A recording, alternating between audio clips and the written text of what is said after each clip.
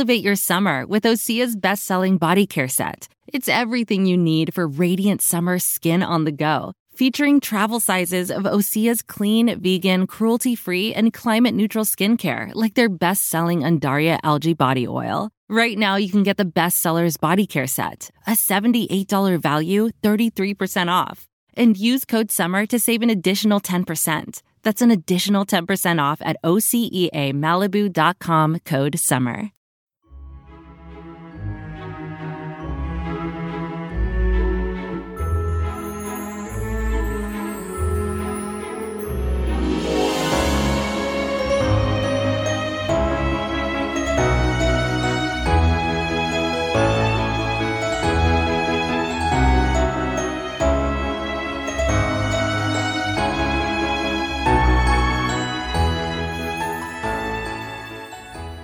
Welcome back, everyone, to 1001 Classic Short Stories and Tales.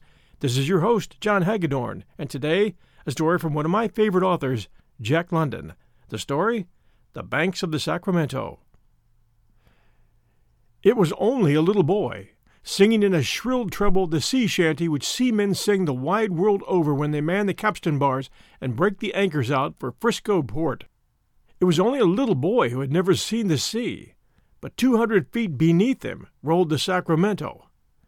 Young Jerry he was called, after Old Jerry, his father, from whom he had learned the song, as well as received his shock of bright red hair, his blue, dancing eyes, and his fair and inevitably freckled skin. For Old Jerry had been a sailor, and had followed the sea till middle life, haunted always by the words of the ringing shanty. Then one day he had sung the song in earnest, in an Asiatic port, swinging and thrilling round the capstan circle with 20 others. And at San Francisco he turned his back upon his ship and upon the sea, and went to behold with his own eyes the banks of the Sacramento. He beheld the gold, too, for he found employment at the Yellow Dream mine, and proved of utmost usefulness in rigging the great ore cables across the river and 200 feet above its surface.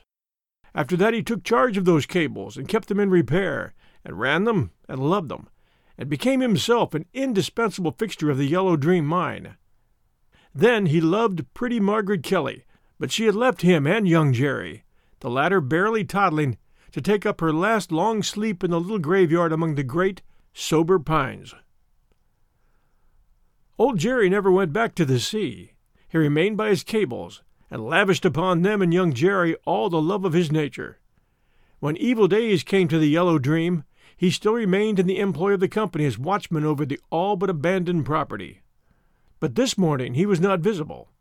Young Jerry only was to be seen, sitting on the cabin step and singing the ancient shanty. He had cooked and eaten his breakfast all by himself, and had just come out to take a look at the world. 20 feet before him stood the steel drum round which the endless cable worked. By the drum, snug and fast, was the ore car. Following with his eyes the dizzy flight of the cables to the farther bank, he could see the other drum and the other car. The contrivance was worked by gravity, the loaded car crossing the river by virtue of its own weight, and at the same time dragging the empty car back.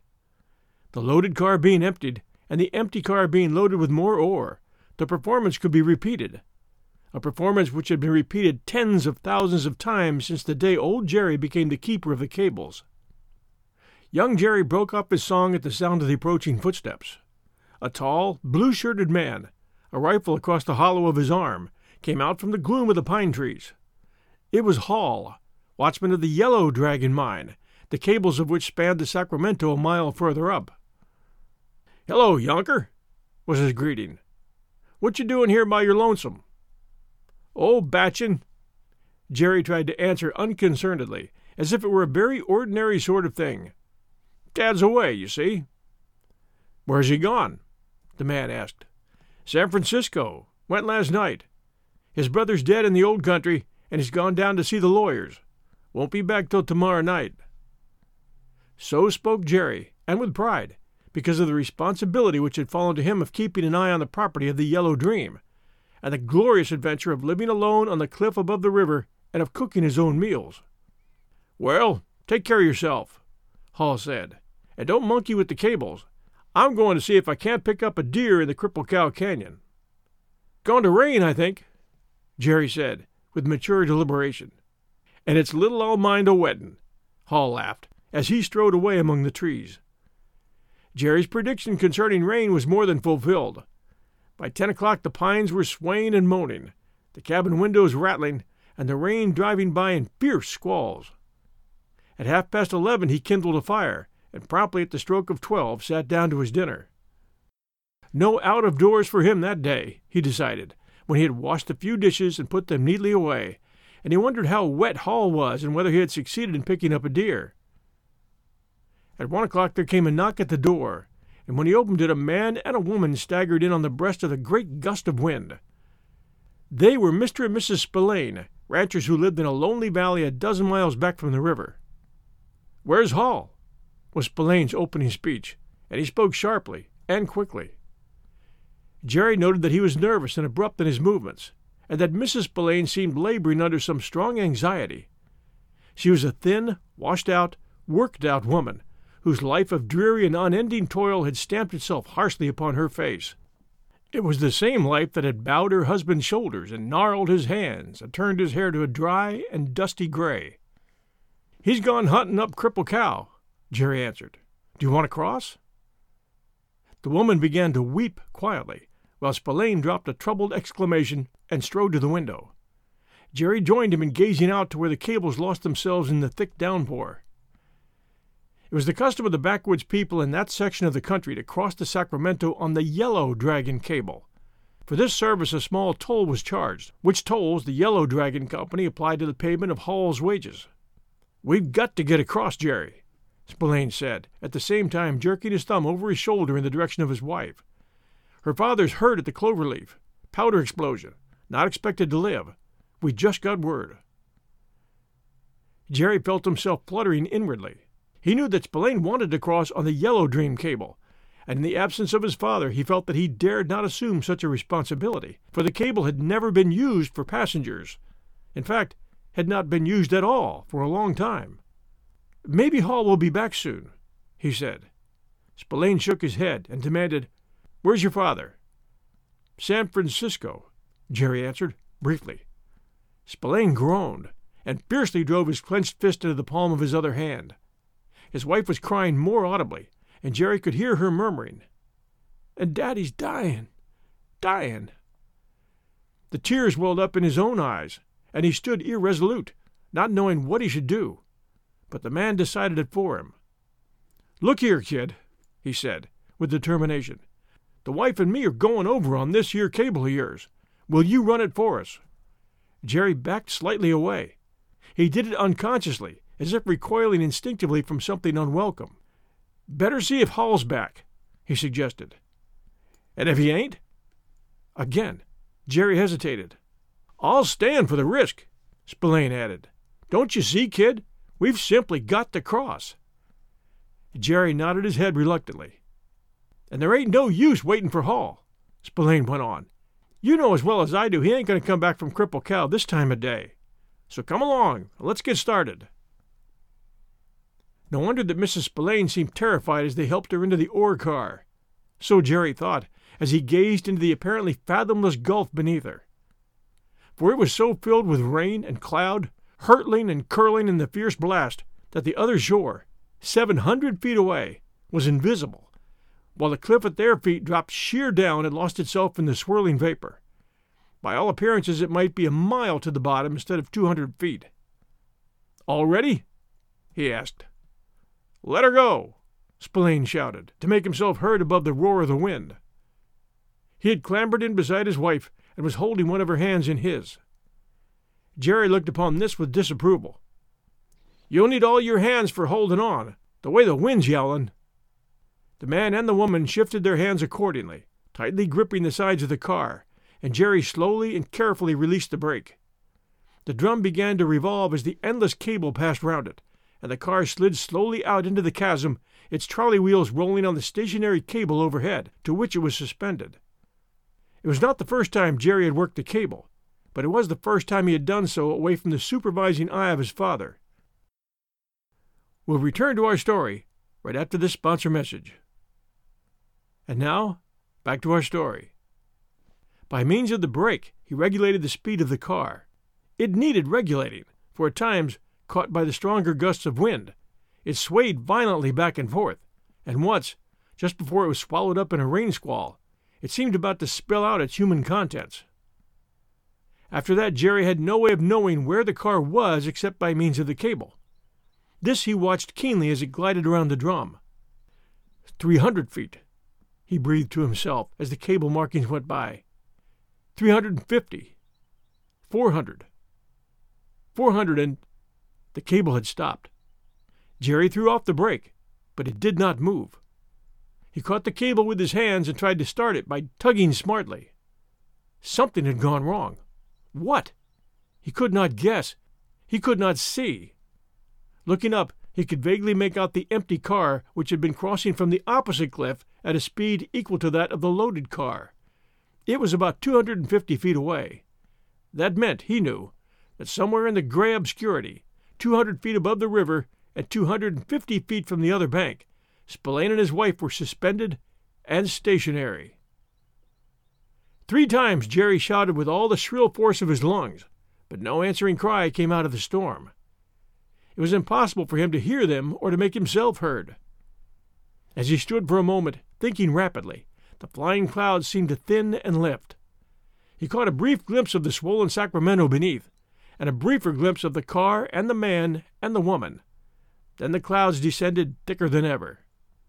The boy examined the drum closely and found nothing the matter with it. Evidently it was the drum on the other side that had gone wrong. He was appalled at the thought of the man and woman out there in the midst of the storm, hanging over the abyss, rocking back and forth in the frail car, and ignorant of what was taking place on shore. And he did not like to think of their hanging there while he went round by the Yellow Dragon cable to the other drum. But he remembered a block and tackle in the tool house, and ran and brought it. They were double blocks, and he murmured aloud, "A purchase of 4," as he made the tackle fast to the endless cable. Then he heaved upon it, heaved until it seemed that his arms were being drawn out of their sockets and that his shoulder muscles would be ripped asunder. Yet the cable did not budge. Nothing remained but to cross over to the other side. He was already soaking wet, so he didn't mind the rain as he ran over the trail to the Yellow Dragon. The storm was with him, and it was easy going, although there was no haul at the other end of it to man the brake for him and regulate the speed of the car. This he did for himself, however, by means of a stout rope, which he passed, with a turn, round the stationary cable.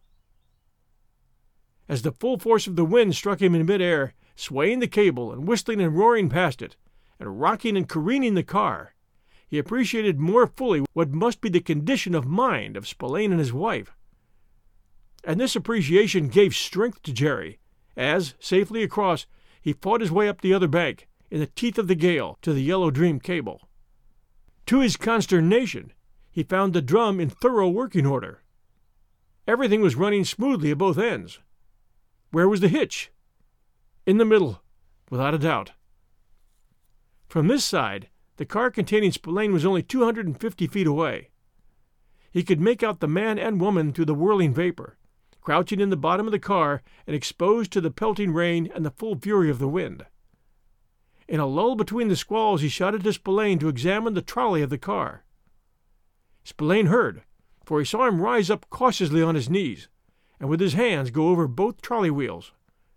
Then he turned his face toward the bank. "She's all right, kid." Jerry heard the words, faint and far, as from a remote distance. Then what was the matter? Nothing remained but the other and empty car, which he couldn't see, but which he knew to be there, somewhere in that terrible gulf 200 feet beyond Spillane's car. His mind was made up on the instant. He was only 14 years old, slightly and wirily built, but his life had been lived among the mountains.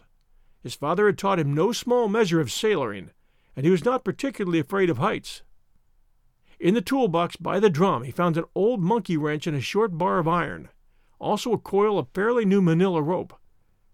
He looked in vain for a piece of board with which to rig a boatswain's chair. There was nothing at hand but large planks, which he had no means of sawing, so he was compelled to do without the more comfortable form of saddle. The saddle he rigged was very simple. With the rope he made merely a large loop round the stationary cable, to which hung the empty car. When he sat in the loop, his hands could just reach the cable conveniently, and where the rope was likely to fray against the cable, he lashed his coat, in lieu of the old sack he would have used had he been able to find one. These preparations swiftly completed, he swung out over the chasm, sitting in the rope saddle and pulling himself along the cable by his hands. With him he carried the monkey wrench and short iron bar and a few spare feet of rope. It was a slightly uphill pull, but this he didn't mind so much as the wind. When the furious gusts hurled him back and forth, sometimes half twisting him about, and he gazed down into the gray depths, he was aware that he was afraid. It was an old cable. What if it should break under his weight and the pressure of the wind?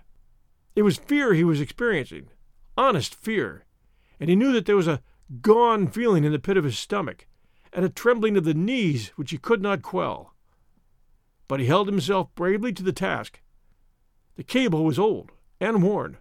Sharp pieces of wire projected from it, and his hands were cut and bleeding by the time he took his first rest and held a shouted conversation with Spillane.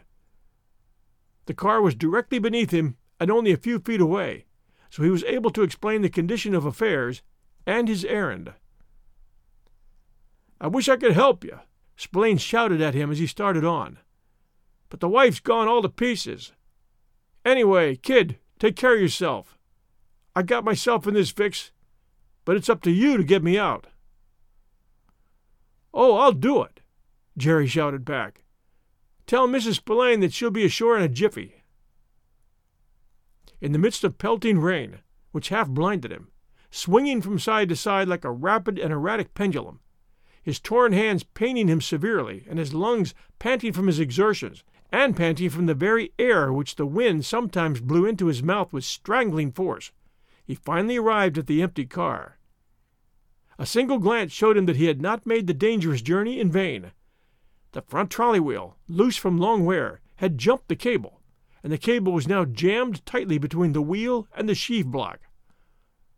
One thing was clear. The wheel must be removed from the block. A second thing was equally clear. While the wheel was being removed, the car would have to be fastened to the cable by the rope he had brought. At the end of a quarter of an hour, beyond making the car secure, he had accomplished nothing. The key which bound the wheel on its axle was rusted and jammed. He hammered at it with one hand and held on the best he could with the other, but the wind persisted in swinging and twisting his body, and made his blows miss more often than not. 9/10 of the strength he expended was in trying to hold himself steady. For fear that he might drop the monkey wrench, he had made it fast to his wrist with his handkerchief. At the end of half an hour, Jerry had hammered the key clear, but he could not draw it out. A dozen times it seemed that he must give up in despair, that all the danger and toil he had gone through were for nothing. Then an idea came to him, and he went through his pockets with feverish haste and found what he sought, a 10-penny nail. But for that nail, put in his pocket he knew not when or why, he would have had to make another trip over the cable and back. Thrusting the nail through the looped head of the key, he at last had a grip, and in no time the key was out. Then came punching and prying with the iron bar to get the wheel itself free from where it was jammed by the cable against the side of the block. After that Jerry replaced the wheel, and by means of the rope, heaved up on the car till the trolley once more rested properly on the cable. All this took time. More than an hour and a half had elapsed since his arrival at the empty car. And now, for the first time, he dropped out of his saddle and down into the car. He removed the detaining ropes, and the trolley wheels began slowly to revolve. The car was moving, and he knew that somewhere beyond, although he couldn't see, the car of Spillane was likewise moving, and in the opposite direction. There was no need for a brake, for his weight sufficiently counterbalanced the weight in the other car, and soon he saw the cliff rising out of the cloud depths and the old familiar drum going round and round. Jerry climbed out and made the car securely fast. He did it deliberately and carefully, and then, quite unhero-like, he sank down by the drum, regardless of the pelting storm, and burst out sobbing. There were many reasons why he sobbed, partly from the pain of his hands, which was excruciating, partly from exhaustion, partly from relief and release from the nerve tension he had been under for so long, and in a large measure from thankfulness that the man and woman were saved. They were not there to thank him, but somewhere beyond that howling, storm-driven gulf, he knew they were hurrying over the trail toward the cloverleaf. Jerry staggered to the cabin, and his hand left the white knob red with blood as he opened the door, but he took no notice of it. He was too proudly contented with himself, for he was certain that he had done well, and he was honest enough to admit to himself that he had done well. But a small regret arose and persisted in his thoughts. If his father had only been there to see. Thanks for joining us for The Banks of the Sacramento by Jack London. If you enjoy these stories, please do let a friend know about 1001 Classic Short Stories and Tales. And if you could take a few minutes to leave us a review, we would appreciate that very much. That's how new listeners find us. And just to let everyone know, we started The Great Gatsby, The Great American Story, over at 1001 Greatest Love Stories. So if you get a chance, get on over there and enjoy it chapter by chapter. It may have been years ago since you last read it or saw the movie, but I think you'll enjoy our reading very much.